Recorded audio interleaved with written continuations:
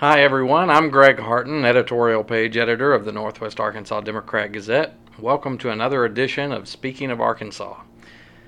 Arkansas communities have had homeless populations for years, and that's certainly true here in Northwest Arkansas.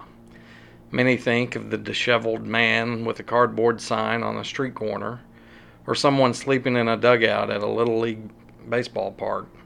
Those people exist, but an even larger group are people quote unquote couch surfing with friends and family, but who do not have stability in their living conditions. There are families living in their cars because that's the only shelter they can afford. There are also the mentally ill who struggle to maintain jobs and interact with others in ways people are comfortable with. Homelessness is a condition that for years was easier to ignore. Why? They were effectively out of sight and therefore out of mind. In more recent years, though, they have become more visible, in part thanks to the U.S. Supreme Court. The High Court affirmed that street corner begging was a form of free speech protected by our U.S. Constitution. Seeing panhandlers on street corners woke a lot of people up to the issue of homelessness, not always in an altruistic sense. Some just wanted them swept back into the woods again like it used to be. Others, however, have stepped up to help. And as our guest today notes, panhandlers and the homeless are not always the same folks. Dr. Kevin Fitzpatrick has been researching and helping homeless people for years. He's a professor of sociology at the University of Arkansas campus in Fayetteville. He operates the UA's Community and Family Institute. He is also directly engaged in community projects that he hopes will help lift people out of homelessness.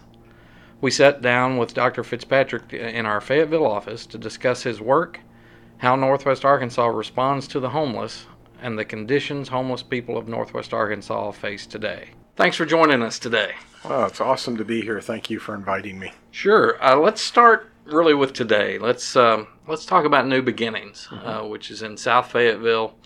A project that is, as I understand it, designed to really be a first step for bringing people out of homelessness. So tell me a little bit about how that got started and why you think it'll work. I think that to jump immediately to the why I think it might work before we describe it is that nothing else like it exists. And I think that part of our goal all along was to develop a project that would help fill a gap that was wider than it needed to be, and that no other provider in Northwest Arkansas was either equipped to do it or had a vision to do it. And so the idea behind New Beginnings was to create an on-ramp for unsheltered homeless persons who would have an opportunity to create some stability in their lives. And we have, thankfully, a shelter in Northwest Arkansas through the Salvation Army that provides some relief for unsheltered persons. They are able to go there and spend the night. They're able to get a hot meal and take a shower and do a load of laundry. But then they're asked to leave the property until 4:30 or 4 o'clock, and then they can come back on, and that continual revised version of a lifestyle can go on for a number of days, and then they have to have a gap, and then they can come back, and it's just really disruptive. And so what we felt like was, if we could get unsheltered persons into the community, create some stability, security, a clean environment, a safe environment, that for some period of time they'd be able to just take a deep breath and not worry about what they worry about every single night, which is somebody going to steal my stuff? Is somebody going to come up and create a problem for me personally? Is my dog going to get loose? Again, a number of problems that we could go on all day long talking about the individual circumstances of somebody who lives an unsheltered life. And so what we wanted to do was to create this environment that would allow them to on-ramp out of the woods, out of their car, out of some circumstance that's unfit for human habitation, and just take a deep breath, and then create around that stability, create an environment of service that wraps services, whether they need medical or mental health or substance abuse or just general case management, and begin to unwrap and unpack all of what is behind why are you living in the woods. And of course we know that for many people it's as simple as I'm living in the woods because there's no place that'll take my dog, or I'm living in the woods because I can't seem to have the stability around which to have a phone, a place of residence, and work on getting a job. And there's again hundreds of thousands of stories, but they all boil down to one. And when people are in unsheltered circumstances, they are in upheaval. They're in an emotional upheaval. They're a physical there's no stability. And so we wanted to create some kind of a stable living environment, which means that somebody could come on campus, and once they are vetted and are brought in, that's a 24/7 life that they have there. Now, day one, it's time to work on why you're living in the woods and what can we do to change that. It's not, hey, just come here and this is going to be your alternative to the woods. That's because it's not a permanent place to live. It is a temporary, what we'll call bridge housing, that bridges between the unsheltered circumstance and the more permanent circumstance. So let's just talk for a minute about what New Beginnings looks like. It's a piece of property the University of Arkansas used to own. Yes. Sold it to Serve NWA. Serve NWA, which has served as kind of the parent organization of this project. That's correct. And you're talking about actually building like A-frame lumber, glass shelters where somebody can sleep, be secure, have a lock on the door. Yes. All those things are exceptionally vital, right? Yeah. All the things that we take for granted. And about 20 of them to start with? There will be 20. We got a conditional use permit from the City of Fayetteville Planning Commission for 20 units on site. I think that we have nearly 5 acres of property that will allow us to expand if, in fact, we make a decision that things are going the way we want them to go and we're having success. We have an immediate space for an additional 10 without having to change anything. Okay. The capacity of what we have designed would take up to 30, but we wanted to start small. There's a reason, is that we're going to fail. I'd rather fail small than big, and it's going to take a while for us to find that sweet spot as to how we can take people in, how we can serve them, and how we can off-ramp them into additional housing. Now, therein, in fact, lies a problem, because every housing service provider that you talk to has a waiting list, and we are, in fact, gonna compress that or expand that waiting list, but again, it goes back to no one is serving this population, nor are they equipped to do it. We have to do something. We cannot tolerate people living in the woods in Northwest Arkansas. I just can't. So through your study of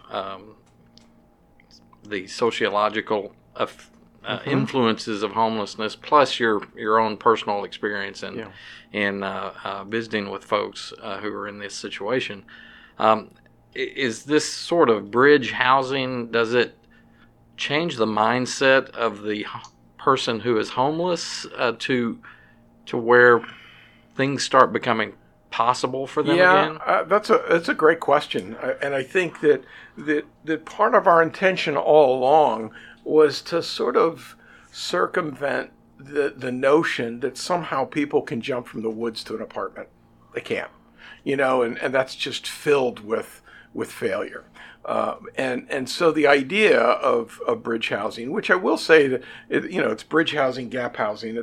It's a relatively new concept in our understanding of this continuum of care.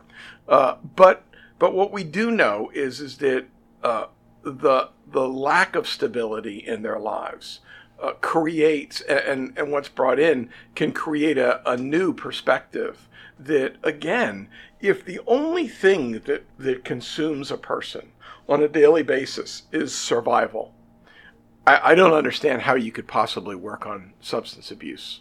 I don't know how you could work on getting a job. I don't know how you could manage any of that when all you're worried about is where I'm going to sleep. Is it going to be safe? Is anybody going to steal my stuff? Where can I do this? What can I, it's just overwhelming on a day by day basis. So yes, to your point, I think that what we do know is that people, when they are prepared for that kind of apartment living or now community engagement that maybe has been absent from their lives for some time, it's a bit of a reboot that's needed, and some training and some education, and it's our goal to be able to bring people into the community and spend time working on some of those things. What does it mean to be a good neighbor? Because you forgot it when you were living in the woods. So New Beginnings will have the, I guess what some people call micro shelters. Yes. But it will also have a facility there where some of these services will be available to them on site. We made a decision at the outset that we wanted to create shelter, but we didn't want them to be so self-contained that it would stretch the person's ability to engage in a community. Because you could build 20 units that would be self-contained, and you basically would be creating 20 communities. And unless you forced and awkwardly created some system for them to engage, most people would stay to themselves and they wouldn't engage. And so we purposely decided, let's give them a place to sleep, a place to have privacy, to store their stuff, and to have a place that they can call their own. But let's also then create a community space. And so we're building a community porch system where there'll be community showers and bathrooms and restrooms, and then there'll be some gathering space and laundry facilities next to that. Then we'll have an office for our program director and an office for our case manager. And then on the other end of the porch, we'll have an extended gathering space, dining facility, kitchen that would all be in a space where there would be a large pantry. We'd have space for commercial kitchen, and we would then use that facility.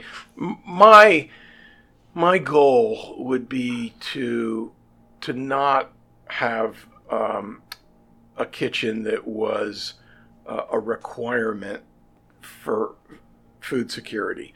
My goal would be to have the community, the larger Northwest Arkansas community, donate and engage with our community on a Monday through Friday basis by providing food. And they could do that at in a number of ways. Our goal would be, we would love for you to cook a meal, bring it to the community, serve it, and eat with our residents. But not everyone's comfortable with that. But if you want to cook a meal and bring it and serve it and just do that, or just bring a meal and there's different ways that you can engage. But we would love for the community to accept that and engage with us and feed folks Monday through Friday. It's not overly difficult to prepare a good, healthy meal for 20 people.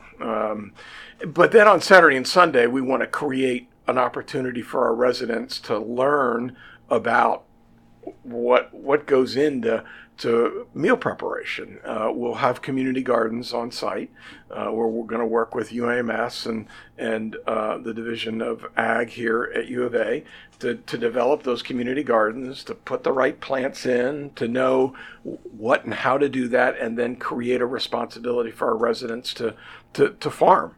And that means everything from planting to harvesting to preparing, and then taking that into the kitchen, and so that we create a farm to table in the community that is primarily the residents' responsibility. And I would love to have Brightwater engage with us and local chefs and others who can help teach. Brightwater is the Northwest Arkansas Community College culinary. Yes. Yeah. My good friend Adam Simmons, who does the outreach for them. I've spent a lot of time talking about food insecurity with him, and I believe that there'd be a great not only training opportunity for their students, but just an opportunity to engage with a population. So we would use that for maybe a different purpose than what many service providers might think of in terms of how they might use their kitchen facilities, but it's a way to engage the residents in more than just simply, hey, it's time for dinner. Because I think that's important, but I also would love to see us create some education around that is nutrition focused and healthy food focused and is more than just simply cooking some hamburgers and being done with it. You get any group of people together and there's always questions of conflicts and things like that, and particularly with folks who perhaps have been on their own for quite some time. I'm sure the issues of safety have been brought up it's a about your facility. How do y'all tackle that? I think it's let's give some careful thought to this because I think there are lots of dimensions to that. So there's a security dimension that is externally created, whether you have somebody who is on site to help develop that, maybe coupled with security cameras that are on site as well. I mean, we got to be focused on that as an important piece, and so we'll probably. And we have yet to develop the fine tuning of this, but we'll probably start off with a part-time evening security person. We're not going to call them a guard. We're just going to call them a consultant, somebody who can come in and keep an eye on the community in the evening hours when there is no staff present. And we're not committed to that. We just want to make sure that people know at the outset that we're committed to that and making sure that it is a safe place, not only for Fayetteville in proper, but for our residents. And so we'll maybe start off with that. We will have security cameras all over the property, both on the edges of the property as well as at the porches and strategically placed throughout. We've got an electrical consultant who is willing to pro bono all that equipment to us, and we're excited to certainly take that on. But yeah, that I think is important. We would love to see the community at some point embrace that and as part of their self-government, that they would take on that security responsibility as well. I just don't think out of the gate we want to say, hey, you're responsible for yourself and here's how you have to do that, and create this really very difficult logistical protocol that they may or may not want to buy into. And this is sort of a micro neighborhood where people will have a long-term home there as they work toward transitioning towards something more permanent. It's like you mentioned, the Salvation Army and it's kind of rules for how it needs to operate. Right. This is one where people, there won't be like a complete changeover in any given time. No, there wouldn't. I mean, we want to see transition, but we know that we know that homelessness is not it's not a one size fits all. Every story is different. Every person brings something different to the table, and their solutions are different. And so, we've been asked a lot about, well, how long are you going to let people stay there? It's like till they need to. Would be my first answer. Now, I want to also condition that and say, if an individual is there in the community but really is not putting an effort towards getting to that next step, then that's going to be a conversation. But it could be 30 days, it could be 130 days. But we want to be aggressive. I've said this all along that the bar to get in is really low, but the bar to stay in is really high. And I think that we don't want there to be any barriers to anyone coming into this community. And I know that when we say any barriers, the idea of all the things that people and all the baggage that people can bring is really complicated. But there's a reason why many people are living in the woods in America, and that is because every bar in every housing project or shelter or whatever is too high. It's just too high, and we have to create low barrier entry systems in every city in America, because we can't have 65,000 people living on the streets in Los Angeles because they can't get into a facility. I mean, there's just something wrong with that, rudimentarily wrong. And I think that here, of course, thankfully we don't have the shocking numbers, but even in the context of a small city of about 75,000 people, you ought to be nervous when there's 100 people living in the woods. Or in their car or somewhere else. Sure. So you talked about the greater community. From your experience, how has the greater community treated people who are homeless? Yeah, it's a mixed bag. I think that we're awfully lucky to be here in Northwest Arkansas, where there's a fairly favorable embracing of not only the population but their needs and the providers who serve them. But I wouldn't go as far to say as we've got it covered. I want to say that, man, there's some deep pocketbooks and deep the enormous philanthropy in Northwest Arkansas that is pouring money into all kinds of projects. Unfortunately, homelessness is not at the top of that list. But in terms of the overall public sentiment, I think that's an ongoing process. And I mean, I've been working at public advocacy all my life for homelessness, and since I got here in 2005, it's changed dramatically. I mean, when I first got here, no one really knew how many, where they were, what their needs were. I mean, every service provider had an idea, but it really wasn't until we started the point-in-time census in 2005. Actually, the first one was in 2007 that we really began to have an understanding of who they were and how many there were and where they were and what their needs were. I really feel like over the last 10 years of providing that somewhat micro level data, that it's really helped not only the providers who needed to better understand the community that they serve, but to the larger community, because I think that through education comes understanding.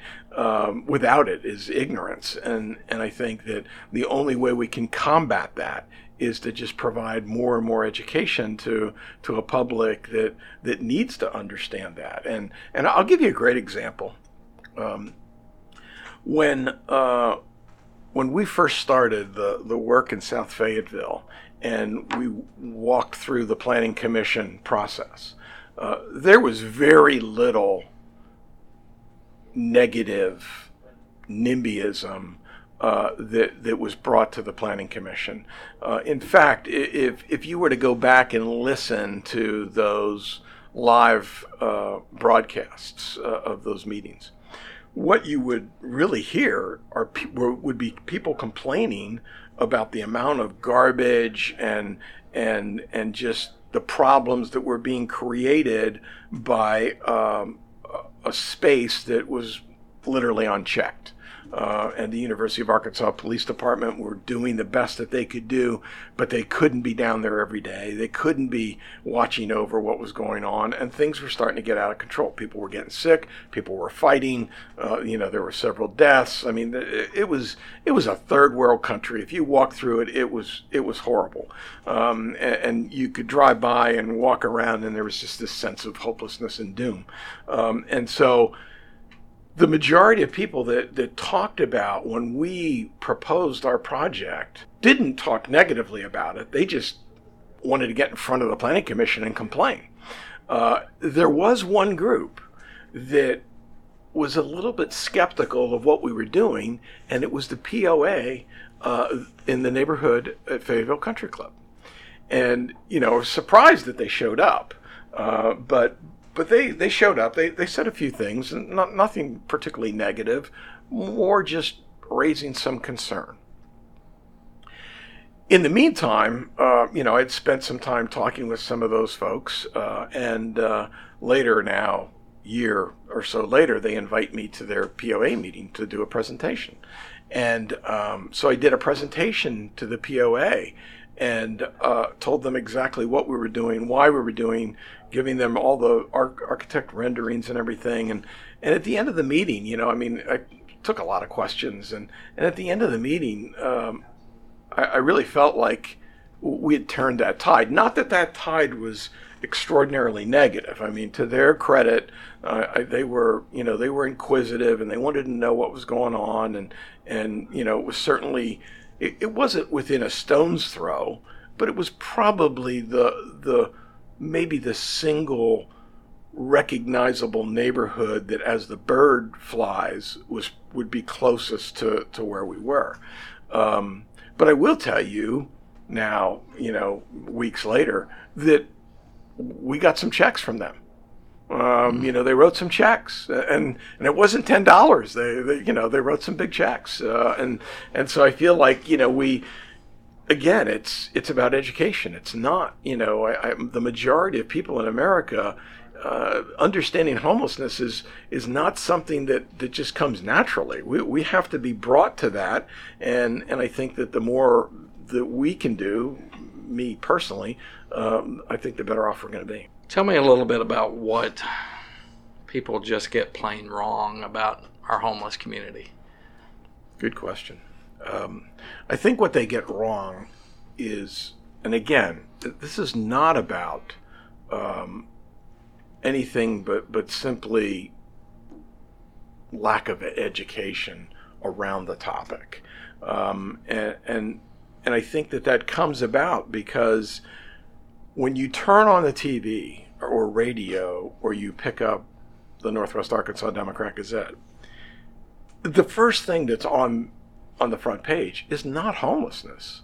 And while I applaud your reporters and have spent many years talking with them on this topic, it's not in the paper all the time, and it's not on TV all the time, and so I think that all of the baggage of getting it wrong is no more the fault of anyone, except that we just got to keep making sure that they understand what the problem is and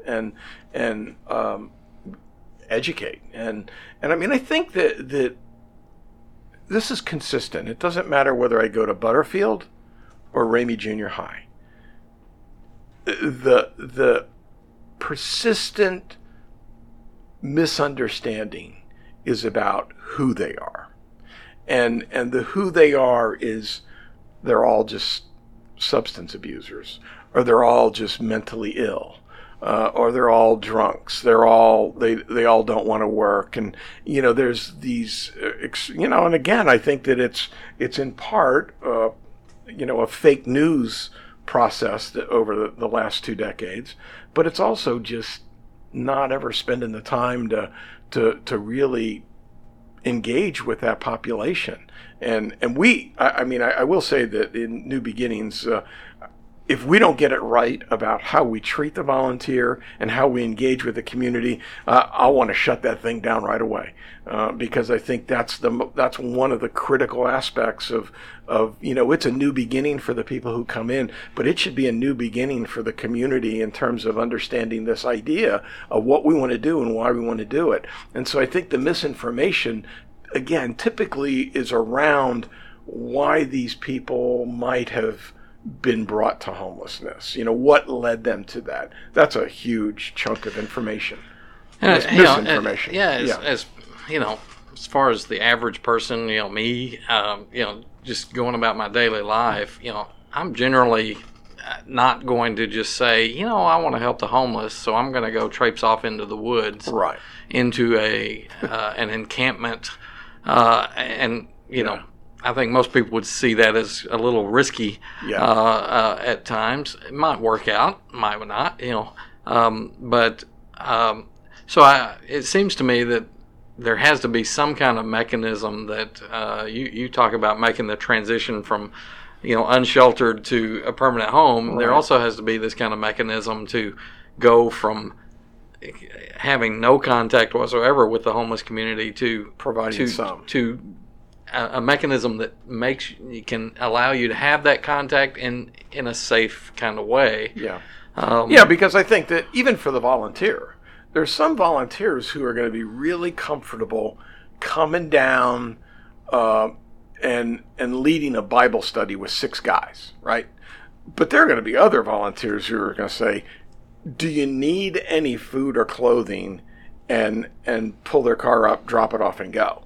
So there's this range of volunteerism, and we want to be able to embrace all that. But I think you're right.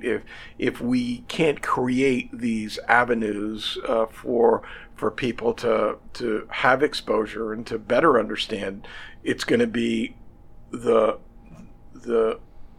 perception that's created by, let's say, for example, panhandling. At some level, that was one of the worst decisions that the city could have made, but it ended up being one of the best decisions. And what decision are you referring to? The change in the ordinance that allowed this to take place on public property, and they changed the ordinance, and boom, all of a sudden we saw people panhandling all over, and it was like, wow. Is there just been a rise in homelessness? No. If you've been paying attention to the numbers, yes, there has been a rise in homelessness, but it just didn't happen overnight. What happened overnight was the ordinance changed that allowed people a greater presence publicly. And so people started to think, oh, wow, this is representing homelessness. Created a horrible public awareness that shouldn't have happened, but at the same time, it helped people like myself and others to correct misunderstanding and say, they might be, but there's a good chance that they're not homeless, but here are the people that are, and this is the circumstance that they're living in, and so that even though the story ended up being more about, are these people really homeless? And we wanted to try and unpack that and just spend way too much time thinking about who those people were standing on a corner with a piece of cardboard, rather than what is homelessness in Northwest Arkansas. And so I took that as an opportunity to help correct what I thought was a misperception. So it ended up being, I think, and if you look historically at that took place around, I want to say that it was January in maybe 17, I'm not sure about this, but if you look at that and then look at the news coverage, we at least put the word homeless and homelessness back on the paper and onto the TV, and for all of maybe the wrong reasons, it at least gave us an opportunity to lift that issue up and again provide a greater insight on the complexity of that, and it's not just about standing on a street corner trying to get some change for beer. Yeah, I think people do see that to some extent as representative of the homeless population. That when they see the person on the street corner holding that cardboard sign, there's judgment. There's always Absolutely. well if he's got the ability to stand there for he could go get a job, That's right. that sort of thing. But as I understand what you're saying, that the panhandler and homeless person, they're not always the same. Absolutely people. not. We've done 2 major surveys here in Northwest Arkansas of homeless adults. The first one was in 2007. The last one was in 2015. And the 2015 study, we interviewed 168 homeless adults, face-to-face interviews of about an hour. An enormously rich data. And one of the segments in that work that we were doing was on work. And we looked really carefully at people's work history, what was preventing them, what they're currently doing, what kind of benefits they receive, how much time they work in a given week. I mean, we really dug in to try and get at some of the nuance of employment or unemployment among this population. And one of the questions that we asked were essentially a recall question, in the last year of this list. Tell us how you earned money. And of course, panhandling was one of the ones on the list. Fewer than 10% of those people that had earned any income over that prior year checked that off as a way that they earn money. Now, I'm not debating the fact that there aren't homeless people that panhandle. Well, we know that to be true. How much it's true here in Northwest Arkansas relative to the country, that may be some debate, but I'm certain that there are some. But we also know that there are many people who are living so close to being homeless that they look at that as an opportunity, that they were given that opportunity by that change in the ordinance to earn additional money. I mean, I don't think that people are jumping in their Mercedes after they just spent an arduous 8 hours in the Northwest Arkansas heat in August. They're just not. Nobody would want to do that. And so while I don't debate necessarily whether they are technically homeless or not, the fact is that if they're standing on the street corner, there is a high degree of need as they perceive it. And no stigma to that. We should be respecting anybody who is willing to put up with the heat and humidity of an August Fayetteville afternoon. And so, again, I can't tell you how many times I've had to have this conversation.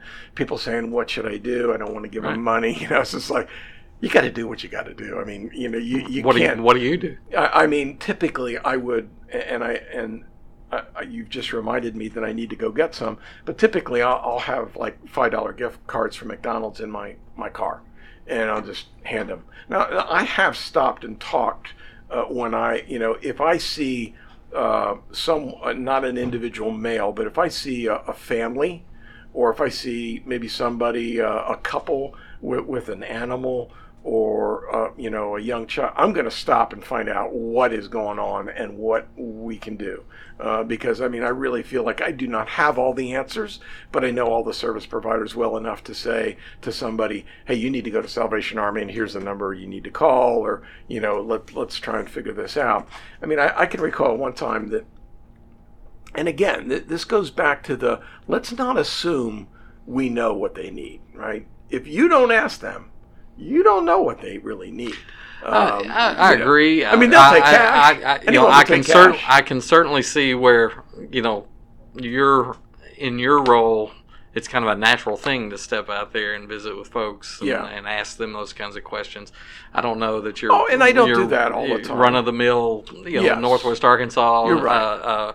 person is going to do that. So I kind of get where people are going. They're a little bit skeptical. They're wondering, am I making the situation better by handing them something? Yeah. Or am I making it worse? Yeah. Yeah. And I mean, again, I think it's for each individual and their perspective. What do you feel comfortable with?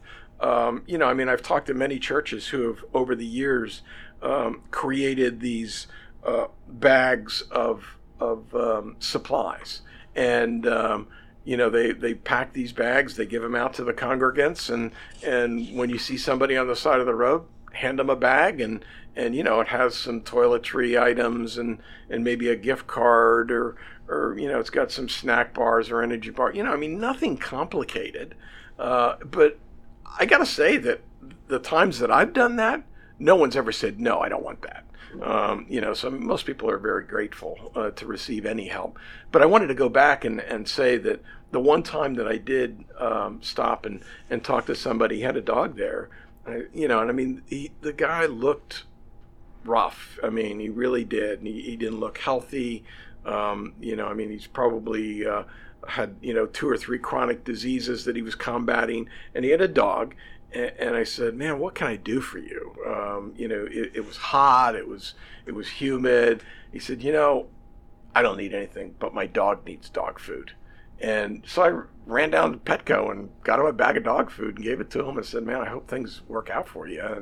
And you know, so again, I mean, we don't want to assume too much unless we ask. There have been efforts in all of the communities up here, I think, to kind of walk the fine line. You know, after the Supreme Court decided that panhandling was a form of speech, yes, and those changes, you couldn't necessarily run them off the street corner. There have been efforts in the different city councils to come up with a new way to discourage that.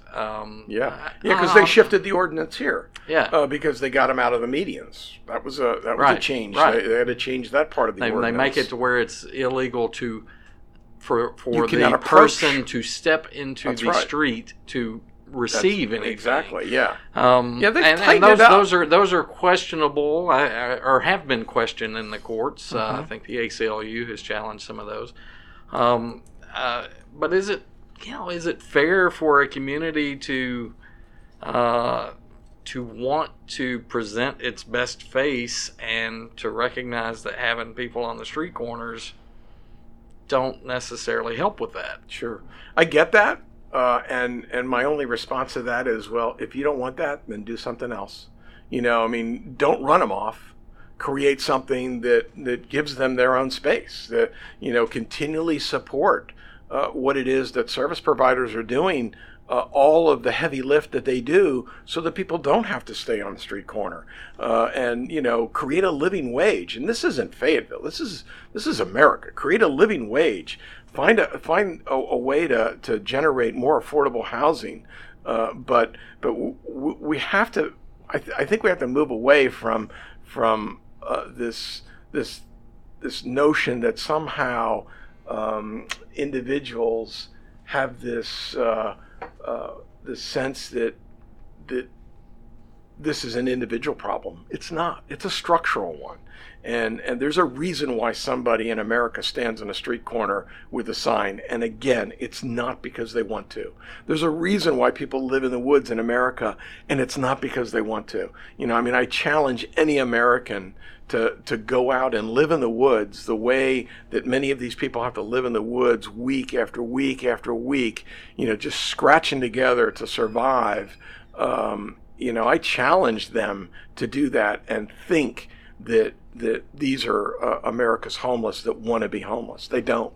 But, you know, to your point, I think that every place has an underbelly, and we have to look carefully at that. We just can't gloss over that. And I mean, Northwest Arkansas is a perfect example. As I said, you know, enormous philanthropy and Walmart and Tyson and J.B. Hunt and just a great place to live.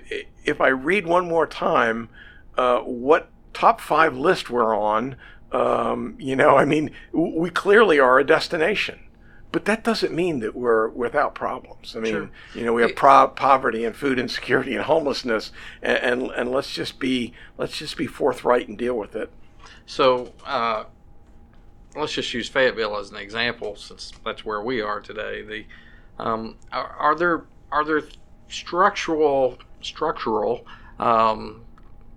processes within city government that stand as stumbling blocks to what you guys are trying to do? Or building codes, things that people wouldn't necessarily think of as barriers to helping the homeless community, but that make the cost of housing too high? Or are there those sorts of parts of government that need to be addressed? Yes to all of that. Okay. And I think yes to all of it in the sense that, again, I think it comes with education. We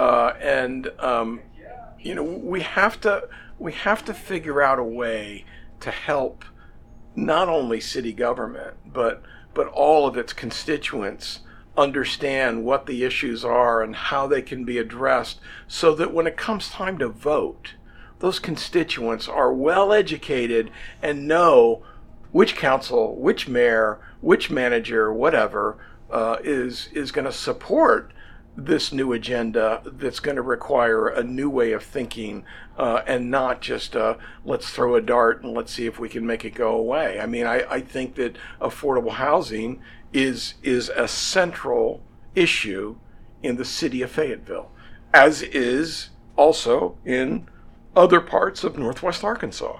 But we have to do something that will help address housing people who live at or below the poverty level. And what's really interesting about affordable housing in Northwest Arkansas is that, people continually talk to me about, why has it gotten worse? Well, have you looked at the University of Arkansas? In the time that I've been here, the population's nearly doubled. Well, guess who takes up all the affordable housing? These students. And if you look around the perimeter of the city of Fayetteville, the only housing construction that's going on that would be even remotely affordable are apartments for students. And so that I think that it's a bigger issue than what are we going to do specifically for a community that wants to house 20 people. I mean, I will tell you that every time I turn around, I'm either hearing from my architects, or I'm hearing from my civil engineer, or I'm hearing from my general contractor that we got to pay this impact fee, we're going to have to pay this permit fee. It's costly to do. You're talking about on the New Beginnings project? Yes. Okay. It's costly to do what we want to do. And I mean, we went through to get where we are now, and we're close to delivering a stamped set of drawings to begin pulling permits. To get where we were, I don't even know how many meetings I sat in. I don't. I mean, I can think of a half a dozen just with the fire marshal, because initially the fire marshal and their evaluation of the community felt like we needed to put sprinkler units in each one of those 20 units, which would have been $55,000, and then create a water system that would not freeze, and that would have been additional money.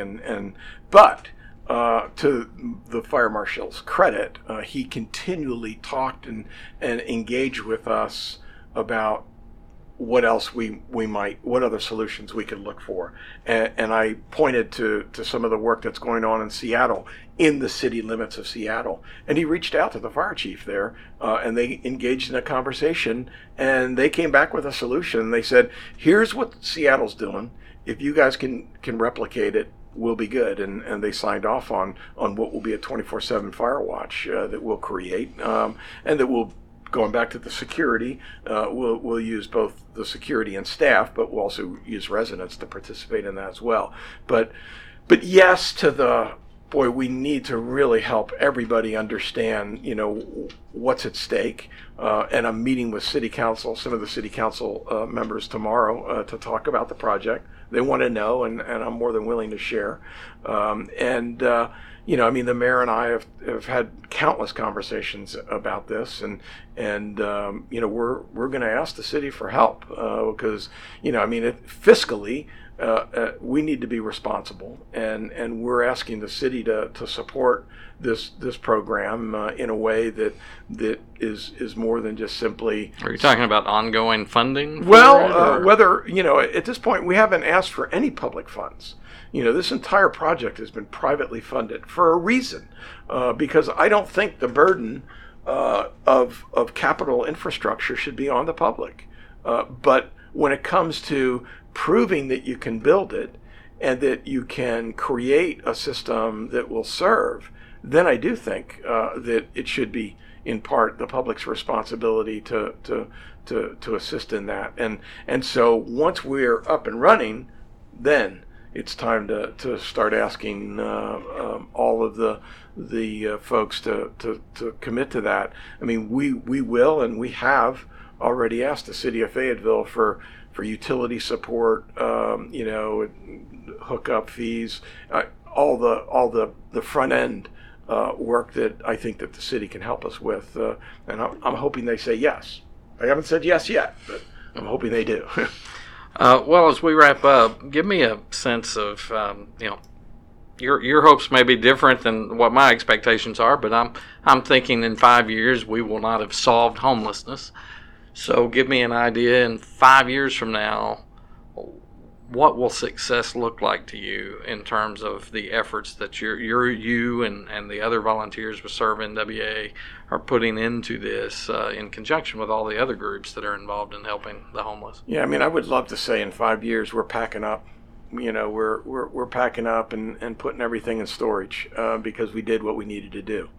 Realistically, if you look at the numbers that we've been carefully watching since we got here in 2007, there's been not a single data point where homelessness, as we were counting it, went down. And the most recent jump from 2017 to 2019, we were at 2,951, and by my estimate, we're probably at about 3,500. But again, those aren't the visible homeless. The visible homeless, the ones that are showing up in the service provider's location or pantries or soup kitchens, are probably in the 500-ish range. That number has kind of stayed about the same over the last X number of years. The number that continues to go up is the K through 12 population.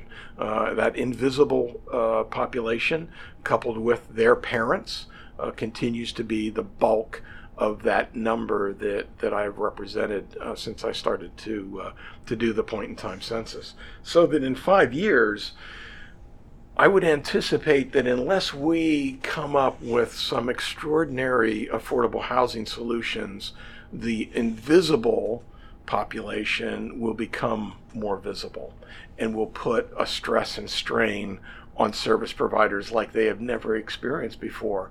And again, I think that if we just looked at the natural progression of homelessness in America, that, coupled with sort of fueled by this lack of affordable housing and a living wage, we have seen what that looks like both in urban and rural settings all around, not only in the state of Arkansas, but across the country, that service providers are saying for the first time is we don't have the capacity to help anymore.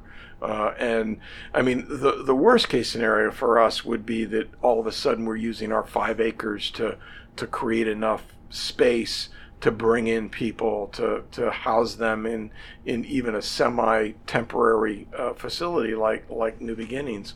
So that wouldn't be good for me. That wouldn't be good for us. I would love to see that we're able to continue to serve this population as we intend to, and that yes, those numbers would shrink, but I expect that because of the circumstances of mental health and substance abuse and unemployment and physical disability and all of those that represent this oftentimes large piece of luggage that the homeless population drags around from point to point.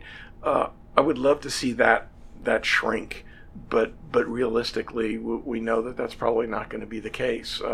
And if you look at what poverty looks like in America today, it's not the 55-year-old scraggly Vietnam veteran who would have been 65, a Vietnam veteran. No, it's young African American males. That's who's homeless in America, and that is troubling because if that's the problem that we have to solve as a country, man, we're so ill-equipped to address that, and you could see it all across the urban centers in the big cities like Chicago and Los Angeles and New Orleans and Atlanta, and this rural suburban homelessness that we're grappling with has its own unique set of problems, but I think that in the grander scheme, potentially more addressable than what service providers are facing in urban America today.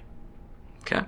Well, I appreciate your time today. It was great. I enjoyed the conversation. I think we could visit some other time and still have plenty of interesting information to talk about. But wish you well on new beginnings.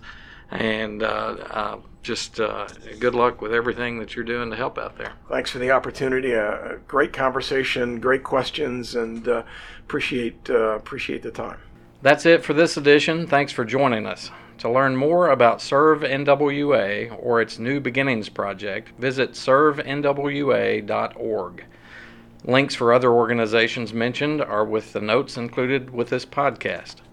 Be sure to check back as we post new episodes, and of course you can subscribe to our Northwest Arkansas Democrat Gazette family of podcasts through your favorite podcast platform. That includes Spotify, iTunes, Google Play, Stitcher, and SoundCloud.